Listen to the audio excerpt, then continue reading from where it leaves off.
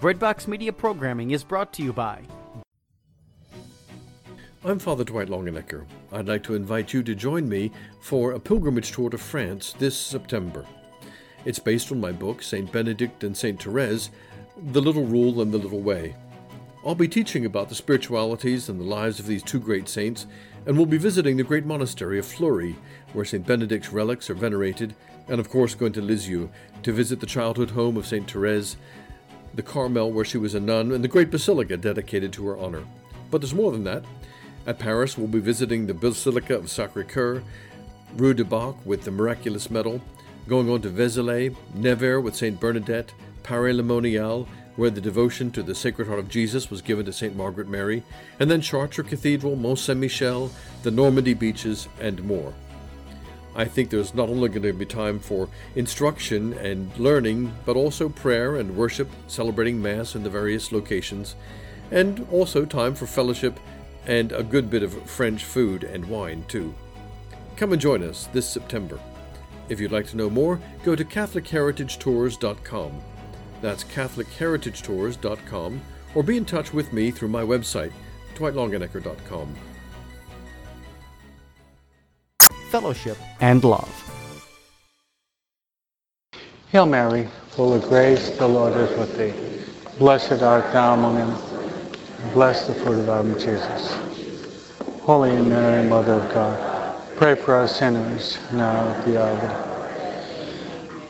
Come, Holy Spirit, fill the hearts of your faithful, and kindle within us the fire of your divine love. Send forth your Spirit, and they shall be created. Let's pray, O God, that you instruct the hearts of your faithful. By the light of the Holy Spirit, granted by the same Spirit, may be truly wise and rejoice in His consolation through the same Christ our Lord. Amen. Lady Guadalupe, Saint Joseph, Voluntary, Saint Ignatius Loyola, St. Thomas Aquinas, St. Augustine, all God's angels and saints. Start with a prayer from Psalm 1. Happy those who do not follow the counsel of the wicked, nor go the way of sinners, nor sit in company with scoffers. Rather, the law of the Lord is their joy. God's law they study day and night. They are like a tree planted near streams of water. It yields its fruit in due season. Its leaves never wither. Whatever they do prosper. But not the wicked. They are like chaff driven by the wind. Therefore the wicked shall not survive judgment, nor will sinners in the assembly of the just. The Lord watches over the way of the just, but the way of the wicked leads to ruin. Please be seated. Good morning.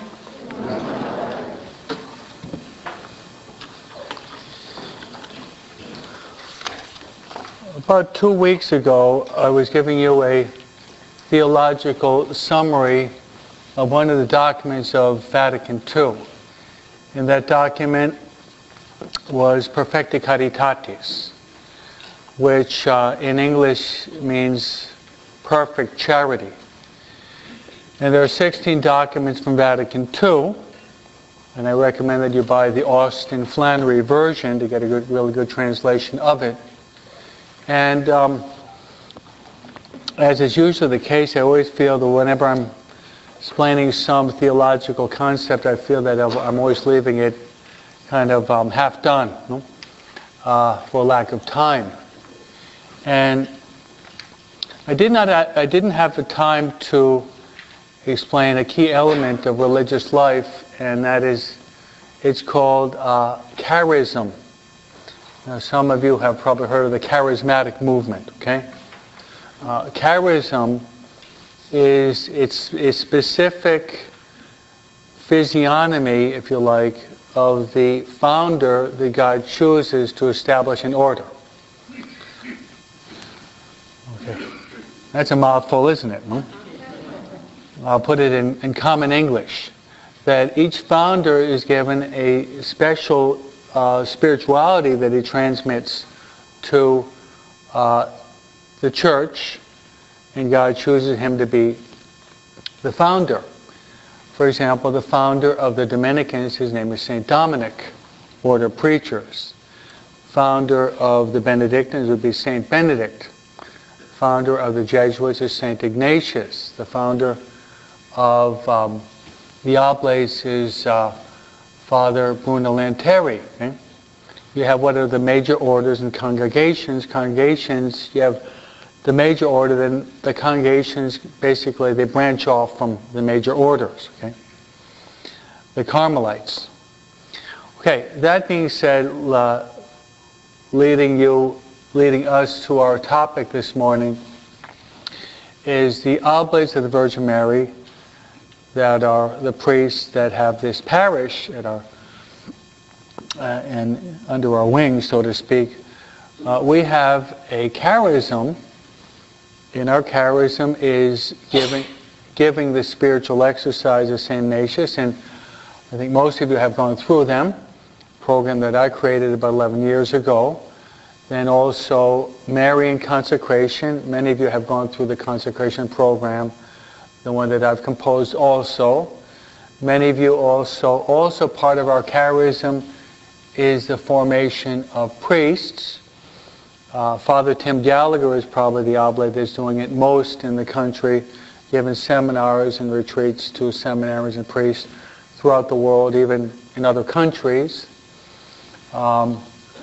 Also, our charism is that of the formation of the laity, which means you people, it's our obligation to try to form the laity that God has placed in our formation. Also, another would be that of the apostolate of mercy through spending long hours in the confessional. That's part of our charism. Also is the spreading of good literature.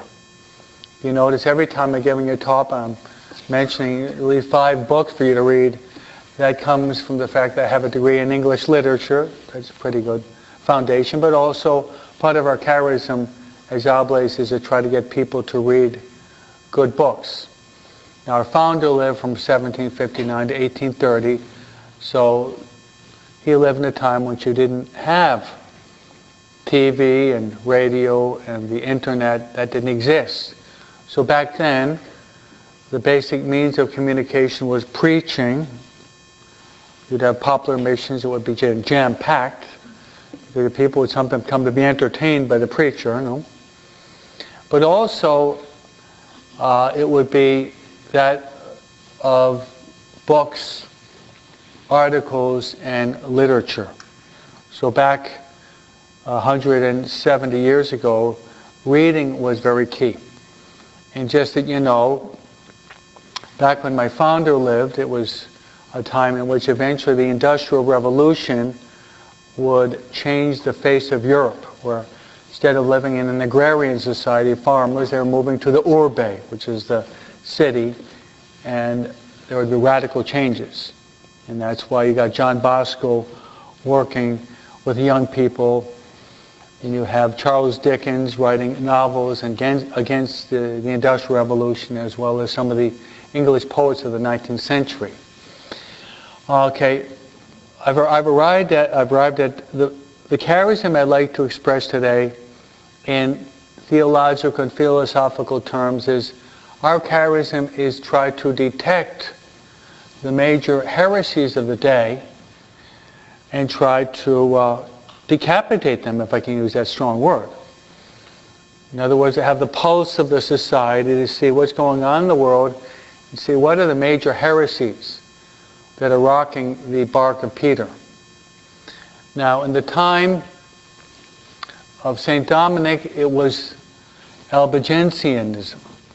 Time of St. Augustine in the 4th century, it was Manichaeism, Donatism, as well as Arianism. Those were philosophical, theological heresies that Augustine had to fight against. No, my founder, the basic heresy that was rocking the boat in the 18th, 19th century was a philosophy called Jansenism. Okay?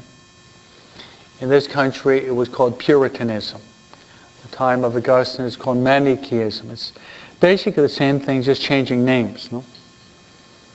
Which is, it's dualism. Matter is evil, spirit is good. The essence of it. Okay. I've given you a long introduction, so what I'd like to do today is this. Try to make a bridge between philosophy and theology. Okay? So I'm going to try to talk about that these two lectures this morning. A bridge between philosophy and theology. And if you have a degree in philosophy, you know the basic axiom, philosophy is the handmaid of theology. That's scholasticism. Philosophy is the handmaid of theology. So we as priests, for example, I have a degree in English literature before I entered, but I have a degree in philosophy too. Not a doctorate, but I've got a 2-year degree. And then I have my degree in theology. So all priests, maybe you don't know, priests have to study philosophy too. Did you know that? Yeah. Okay. We have to study philosophy. It's usually 2 or sometimes 3 years, and then the philosophy is usually double that, 4 to 5 years. So we have to study philosophy. So many of the theological heresies come from a false philosophy. Okay? That's the purpose of my talks this morning. Many false theologies come from a false philosophy. So they're intertwined. That's why I feel in honor of the fact that I was able to study all of my philosophy and theology at the Angelicum where John Paul II studied years before me. And who were the teachers? Were the Dominicans. Who's the greatest philosopher and theologian in the world? Was Thomas Aquinas. So I feel humbly honored the fact that I was able to study with Dominican teachers that were trying to transmit, and they were good teachers, the philosophy of Thomas Aquinas as well as his theology. Don't forget, Thomas Aquinas was a theologian, but he was a first-class philosopher too.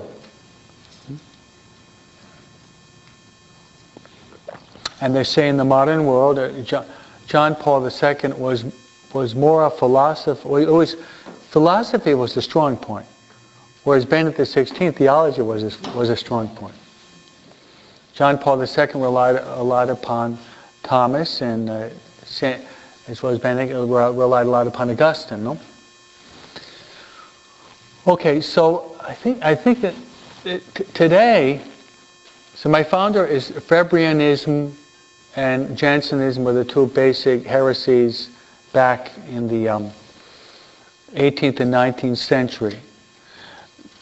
Now, there are so many heresies, I don't even know where to start. If you want, I could, without any preparation whatsoever, I could give you probably an hour and a half talk on the heresies with respect to the sacramental life, without any preparation. I'd wing it. I'd probably give an A+ talk on it. Just in the sacraments, no? But that's not going to be my focus. It's going to be more philosophical, more general. And from these philosophical errors, they insinuate themselves into the theology. Okay, so I was able to, in my room this morning, I was able to write out 10. Even though there are many more. Okay? I might just throw out a few others after the second lecture. But I'd like to throw out 10 false philosophies. Okay, let's start with Augustine now. Every person in this world has a philosophy. They don't know it, but every person has a philosophy. Every person. They're not philosophical enough to understand what I'm saying, but everyone has a philosophy. So one of the greatest thinkers, Augustine, says this. I think I quoted it a couple weeks ago. He says that Aquinas says that we're all called to be happy. Do you people want to be happy? Yes. Or is there one day a week when you want to be sad? No, we want to be happy 24/7, right? We want to be happy. Okay.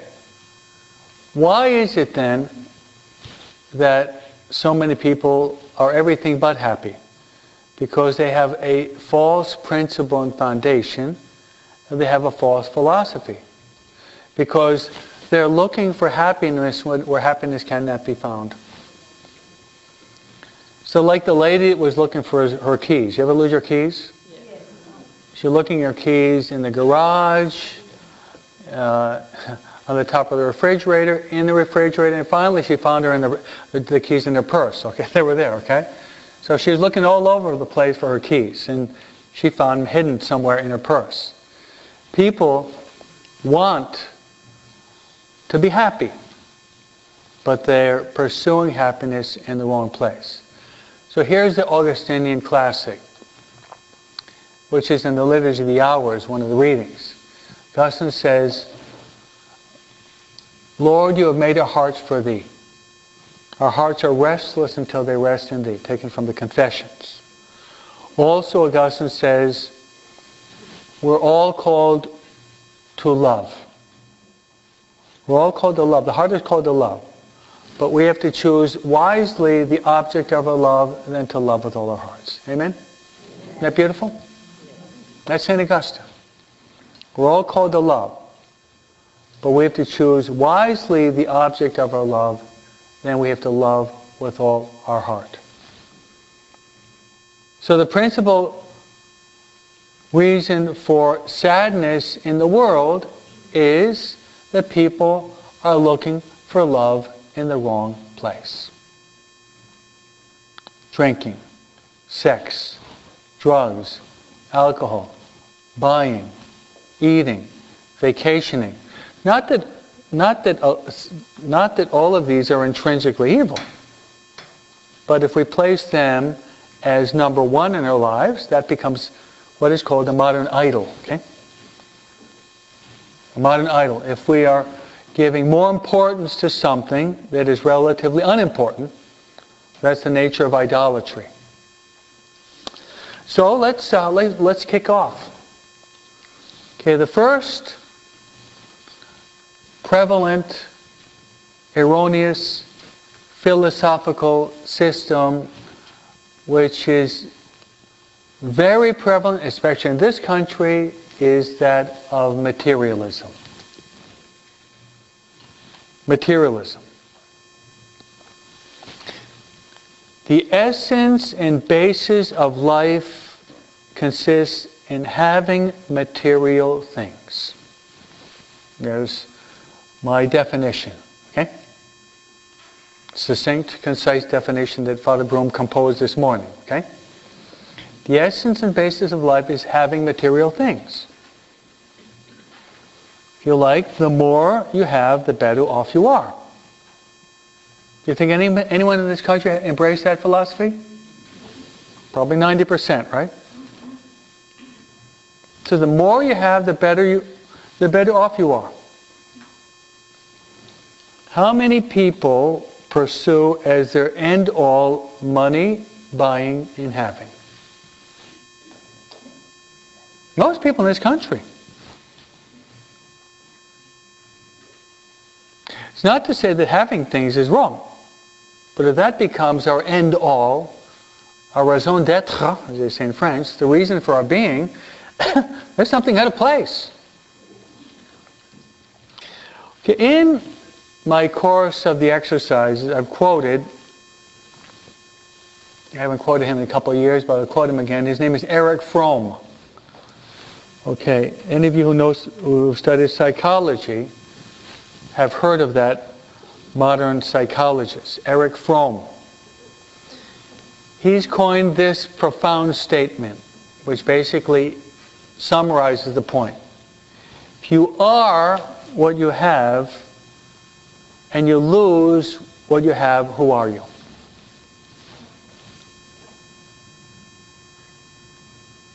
Okay, I'll repeat. If you are what you have, and you lose what you have, who are you? Jeannie? Nothing.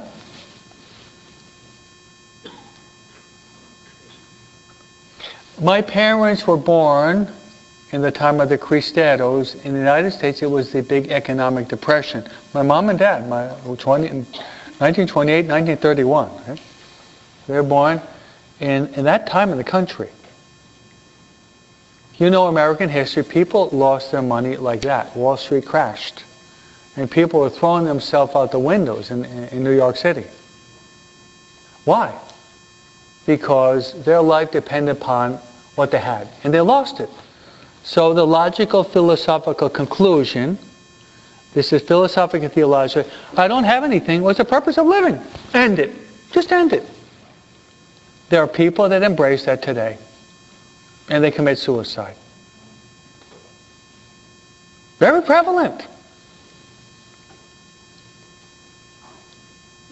So what I'm going to try to do, I'll give you the erroneous philosophical system, and I'll give you the contrary. The contrary is the beatitude, blessed are the poor in spirit, theirs is the kingdom of God.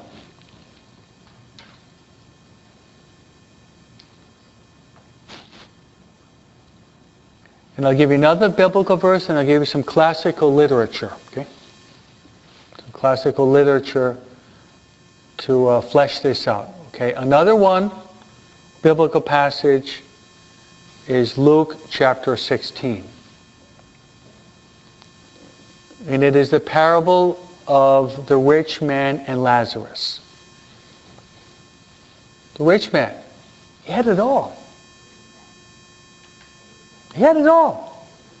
He would eat, he would drink, he was well dressed, he was comfortable. He was a typical materialist.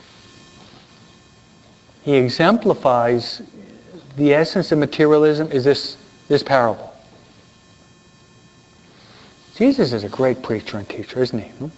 Yes. And what's interesting is that this man ends up in the fiery pit, and Lazarus ends up in the bosom of Abraham. Why did he end up in the fiery pit? Not so much for what he did do, but for what he failed to do. That is called the sin of omission. You go to Mass, you say, I've sinned in thought, word, deed, and omission. Thought, word, deed, and omission. Okay. With respect to classical literature, the most famous novelist in the 19th century, his name was Charles Dickens. Okay?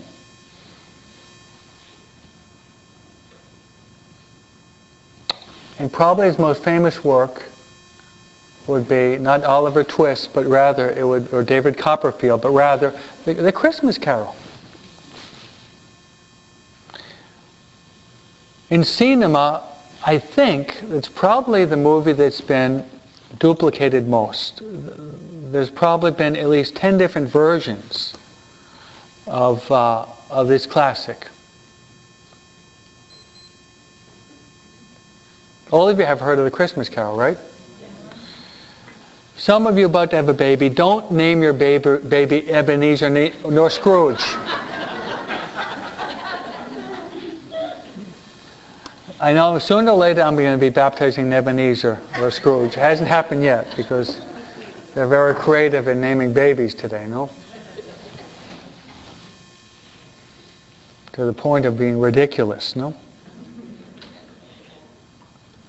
And the essence of that is what? Here you have a man, he's a materialist. He's a materialist. The only thing he cares about is money. Money and accumulating. He's got a worker, Bob Cratchit. You maybe saw the movie, maybe read the classic text. making him work until midnight Christmas Eve. Penny pinching, huh? Then this is the very nation. What happens? He's got a dream of Marley the ghost, huh? Which he takes him to rewind the film of his life, seeing his past, how he took advantage of people, hoarding money. The present, not any better. And then the ghost takes him to the cemetery with his bony finger, points to the tombstone. You see Ebenezer Scrooge, the year he was born, and the day he's going to die with a question mark. He wakes up, and he opens up the window. Snow flakes are falling. Little boy is dragging the sled. And he says to the boy, "My son, is the fat turkey still in the marketplace?" Okay. "Yes, sir."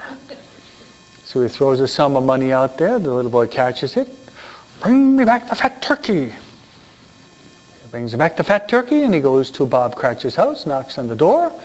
One of the children opened up the door, petrified, feeling that the daddy's in the doghouse now. And he says, "Merry Christmas, Merry Christmas, Merry Christmas. Where's Tiny Tim?" The story of conversion by an encounter of death, very nation, but the encounter with death. So there you have materialism. Mother Teresa tells us we're called to give until it hurts. Give until it hurts. Okay, the second erroneous philosophical system is that of consumerism. You notice there's an interconnection between materialism and consumerism. One spawns the other. One is the daughter of the other. So look at the connection. If you have material things, if you have money, then you can buy and consume, right? It's logical, isn't it?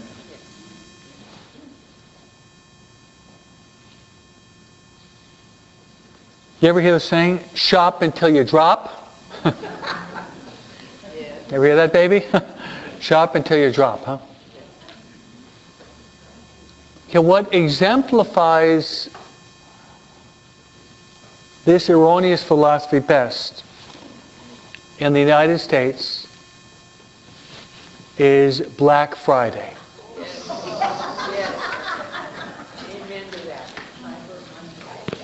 Is that true? Yes. It's Black Friday. Remember last year it was Thursday. It was Thanksgiving Day. Me and Father Craig and Father Dave went bowling, and then we got out about 5 o'clock, and there was a mall. And there was a store right next to the bowling alley. And the line was so long. I told Father Craig and Father Dave, "Hey, let's go and get our stalls, huh?"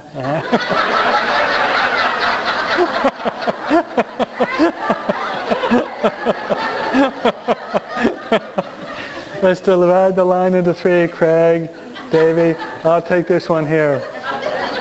I'll take the cholos, you take the...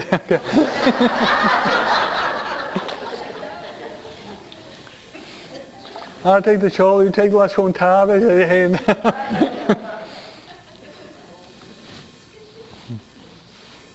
I was tempted to do that, no? My religious habit after my bowling game, put the stole on. Hey, listen. Shop until you drop. I can give you forgiveness free of charge.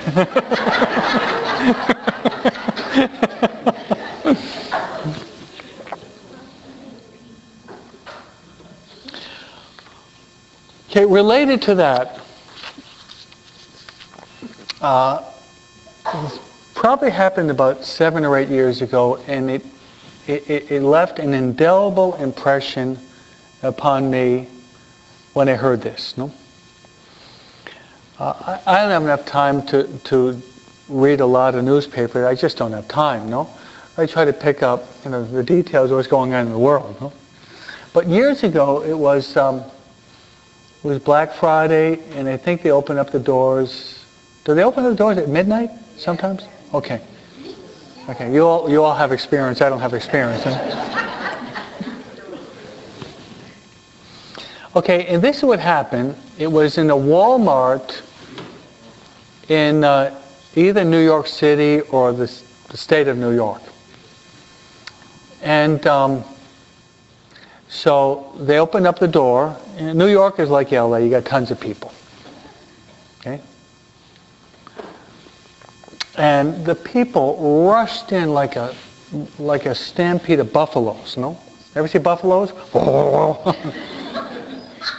They rushed in, shouldering and shoving people, and they knocked one of the guys down who worked there, one of the workers, and they stampeded on the poor guy, and they killed him. Do you remember that? It must have been like maybe 10 years ago, maybe 8 years ago, something like that. And I heard that, I almost wanted to weep. But the worst thing was this.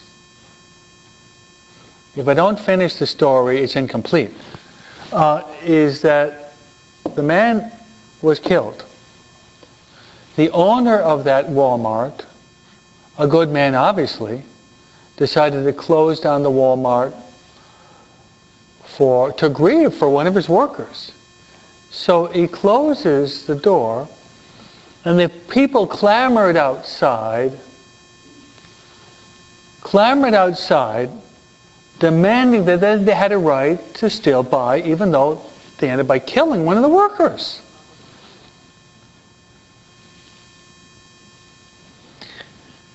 That says a lot.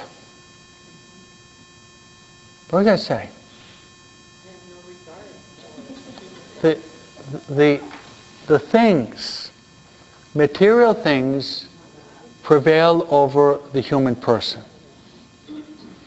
That is a wrong philosophical idea, which is very prevalent.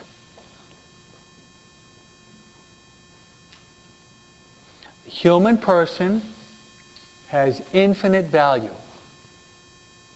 Every one of you here, as well as your children, every one of you here individually, as well as your child or children, are worth more than the whole created universe. You hear me? And I'm not using hyperbole either. Every one of you has infinite value because you are created in the image and likeness of God, and you are redeemed by the blood of the Lamb of God who takes away the sins of the world. As St. Peter says in the first encyclical in the Catholic Church, that you are redeemed and saved, not by calves or bulls, or by gold or silver, but you're redeemed by the blood of the Lamb of God who takes away the sins of the world. And as taught in the exercises, if Jesus had to come and shed every drop of his precious blood for you, he would do it again, and he'd do it another 1,000,000 times. That's how important you are in the eyes of God. But that manifests how people, the materialistic person, devalues life. See, this philosophy overflows into theology, and theology into decisions, and decisions into actions, and actions into habits. And habits form our personality, and eventually that forms our destiny. Did you repeat that? Our thoughts form decisions. Our decisions form actions. A repeated action is a habit. A good habit is a virtue. A bad habit is a vice. That forms our personality, who we are. And that will eventually determine our destiny, our eternal destiny, which is either salvation or eternal damnation. You got the sequence there? Yes. Yeah.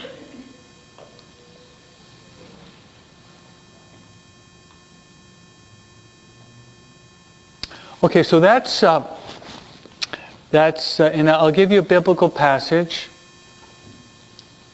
A biblical passage that is the contrary. It's the parable of the rich fool. The man had an abundant harvest. He didn't know what to do with it because his barn was too small. He did some brainstorming, came to the conclusion he was going to tear down his barns and silos and to build barns that would reach the skies. And then after he said, my soul, relax. Eat and drink. You have a long life. And Jesus says, you are a fool. Because this very night your life is going to be asked of you. And that leads me into the next erroneous philosophical system, which is hedonism. Hedonism.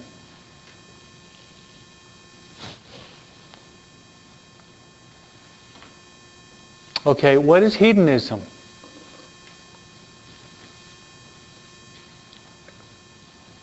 This is a philosophical system that states that life is meant for the purpose of simply enjoying yourself, for maximizing pleasure, for giving full rein to the senses and the flesh. Okay?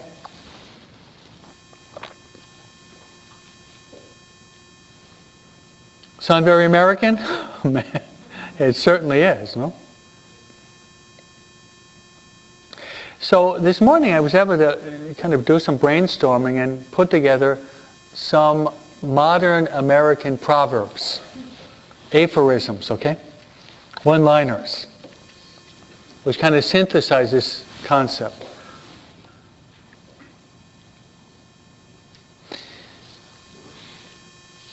You ever go to a restaurant in Southern California? What does the waitress say? Enjoy, right? Right? Que disfrute. Enjoy. Others? Live it up. Another? Go for it. Carpe diem. Remember the movie? Next. Are you ready now? It's Miller time. You just have a break today at McDonald's, huh? And here's probably the best. You have one life to eat. Eat, drink, and be merry. I'm going to throw a curveball at you now, okay? That actually comes from St. Paul. Did you know that?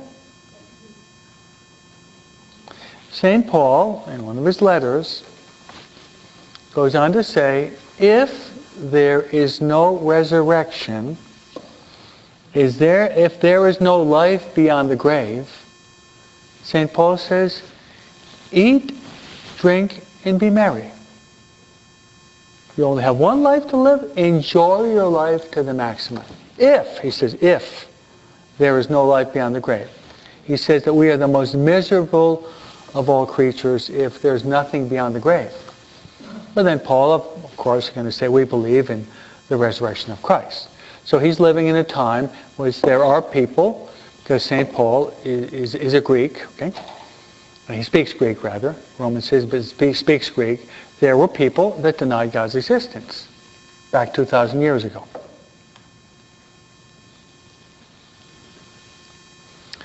Okay. All of these proverbs and false philosophies can easily insinuate themselves into our moral veins and poison us almost unawares, like the frog heated up and boiled to death gradually in the bathtub. Know that example? You put a frog in a bathtub and you start to boil it up, and before you know it, the frog is boiled to death. In psychology, it's called desensitized. Okay? You become calloused, desensitized.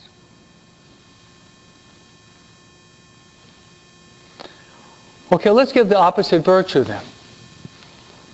What is the opposite virtue to hedonism?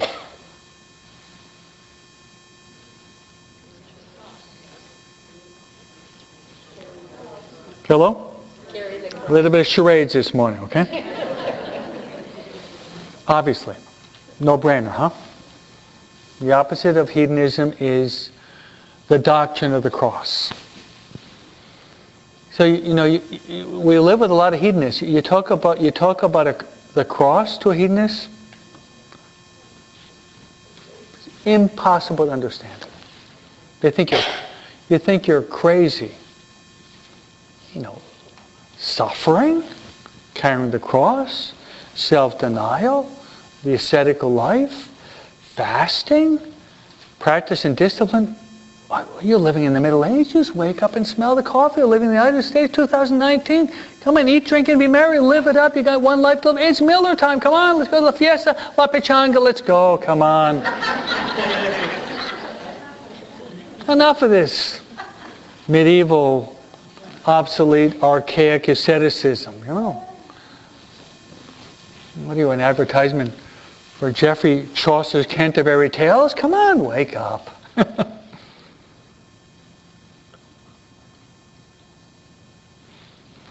Then I was able to write down one of the Sheen classics. Sheen has got so many good ones. And this is what Fulton Sheen says. No Good Friday, no Easter Sunday. Hello? No Good Friday, no Easter Sunday. Then I remember in one of his talks, I was able to write down something he said after that. He said, it's either the feast or party, then the headache or the hangover, or it's the fast and then the feast. I kind of like that. I'll repeat. It's either the feast, the headache, I wrote in parentheses the hangover because that's what he was referring to, or it's the fast and then the feast. It's up to you to decide. So if you live out Lent, what is Lent? Fasting, penance, self-denial, asceticism. You really live out Lent. What happens on Easter Sunday? We're overflowing with joy because we were able to overcome, hopefully, a lot of our passions, to conquer our sinfulness, direct our focus on God. Yep. So hedonism is very, very prevalent in the modern society. Okay, from hedonism, the next would be agnosticism.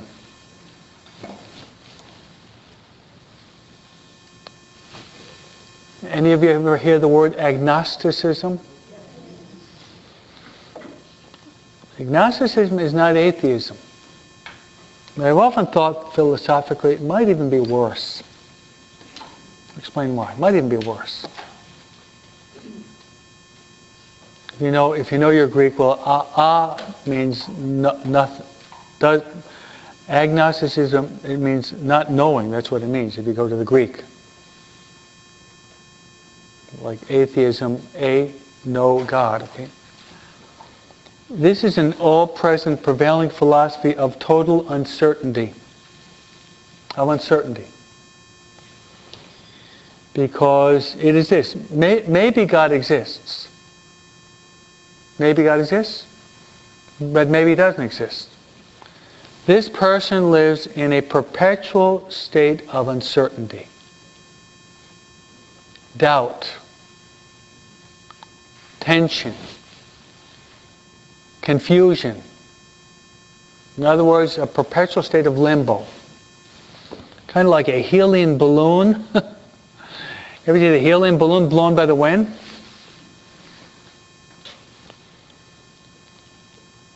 So he's usually like a leaf blown about by the wind. I like this image that I wrote. Well, you'll like it too. He's like a leaf blown about by the wind of his passions, fashions, and popular opinion. Okay? By his fashions and passions, yeah, I like the rhyme, don't you? Fashions and passions and popular opinion, which comes and goes as the sun rises and hides itself every evening. It's kind of like, have any of you ever been on the East Coast? Ever in New England? What do they have on the top of the roofs of the houses in New England? Okay, you got the rooster. I've never seen in the West Coast, but in the New England, you got them all over the place. And the wind, you're going to be blowing the rooster in one direction, another. And it's called in Spanish una veleta. Okay, it's blown by the wind. No? So agnostic is kind of like that, kind of blown by opinion and fashion, and blown by his feelings. Okay, I'd like to tell you a story that Father Tim Gallagher said, and then we can take our break and pursue this the next hour or 50 minutes. I don't remember the exact topic of Father Tim, but he tells a story of two French philosophers who lived about 100 years ago, maybe a little bit less, 90 years ago. And they were studying, I think, in the Sorbonne. Sorbonne would be the Harvard of France back 100 years ago. And it was a man and a woman, very, very keen intellects. And they were agnostics or atheists. I mean, they lived in this state of confusion. But they had a teacher, a very famous teacher back then. His name was Léon Bloy. He was a very famous theologian and philosopher who lived about 90 years ago. Léon Bloy, B-L-O-Y. So after 1 year of study, they decided after finishing the final semester, if they did not find meaning in life, because they were being haunted by agnosticism, that they would both together commit suicide. Okay? And I think philosophically, if there's no God after life, you can decide your own future. There's a certain consistency in the thinking of an agnostic or atheist. For example, someone who commits suicide, he's doing it because he's pursuing pleasure. He really believes by his non-existence he's going to enjoy himself more than living the sad fate that he's going through. That's what's in the mind of the person who commits suicide. I will suffer less if I don't exist. Of course, we don't agree with that. We believe in the importance of the cross as redemptive. So this Léon Bloy tells them, okay, before you commit suicide, do me a favor. I want both of you to pray. They looked at each other and they looked at him. Well, what do you mean pray? Well, talk to God. Well, we're not even sure that God exists. And he said, talk to him anyway.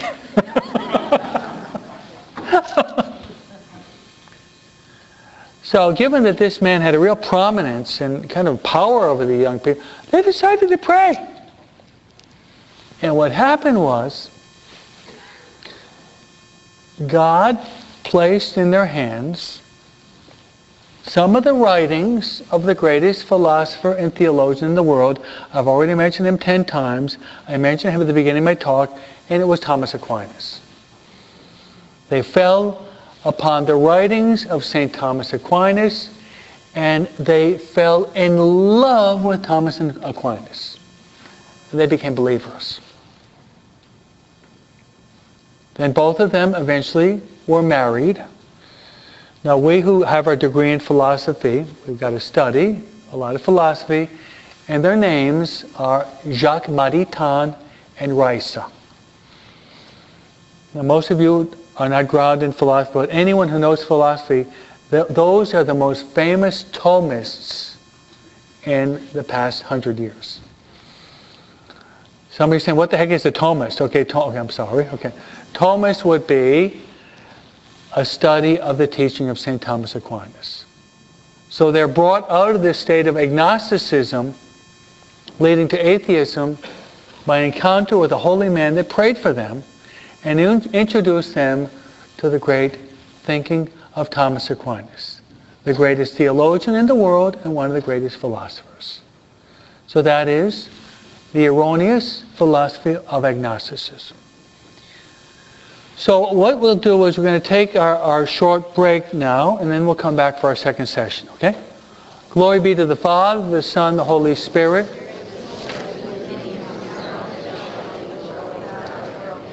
Lady Guadalupe, pray first, and then you'll hear the bell after the short break, okay?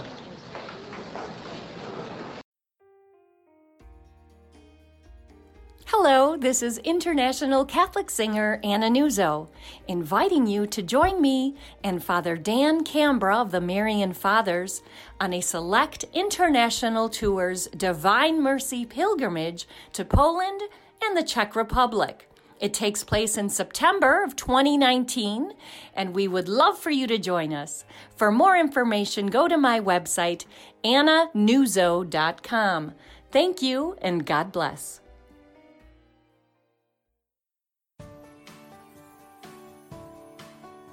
Breadbox Media programming is brought to you by Jack Kane Ford. Find your next Ford Tough vehicle at caneford.com.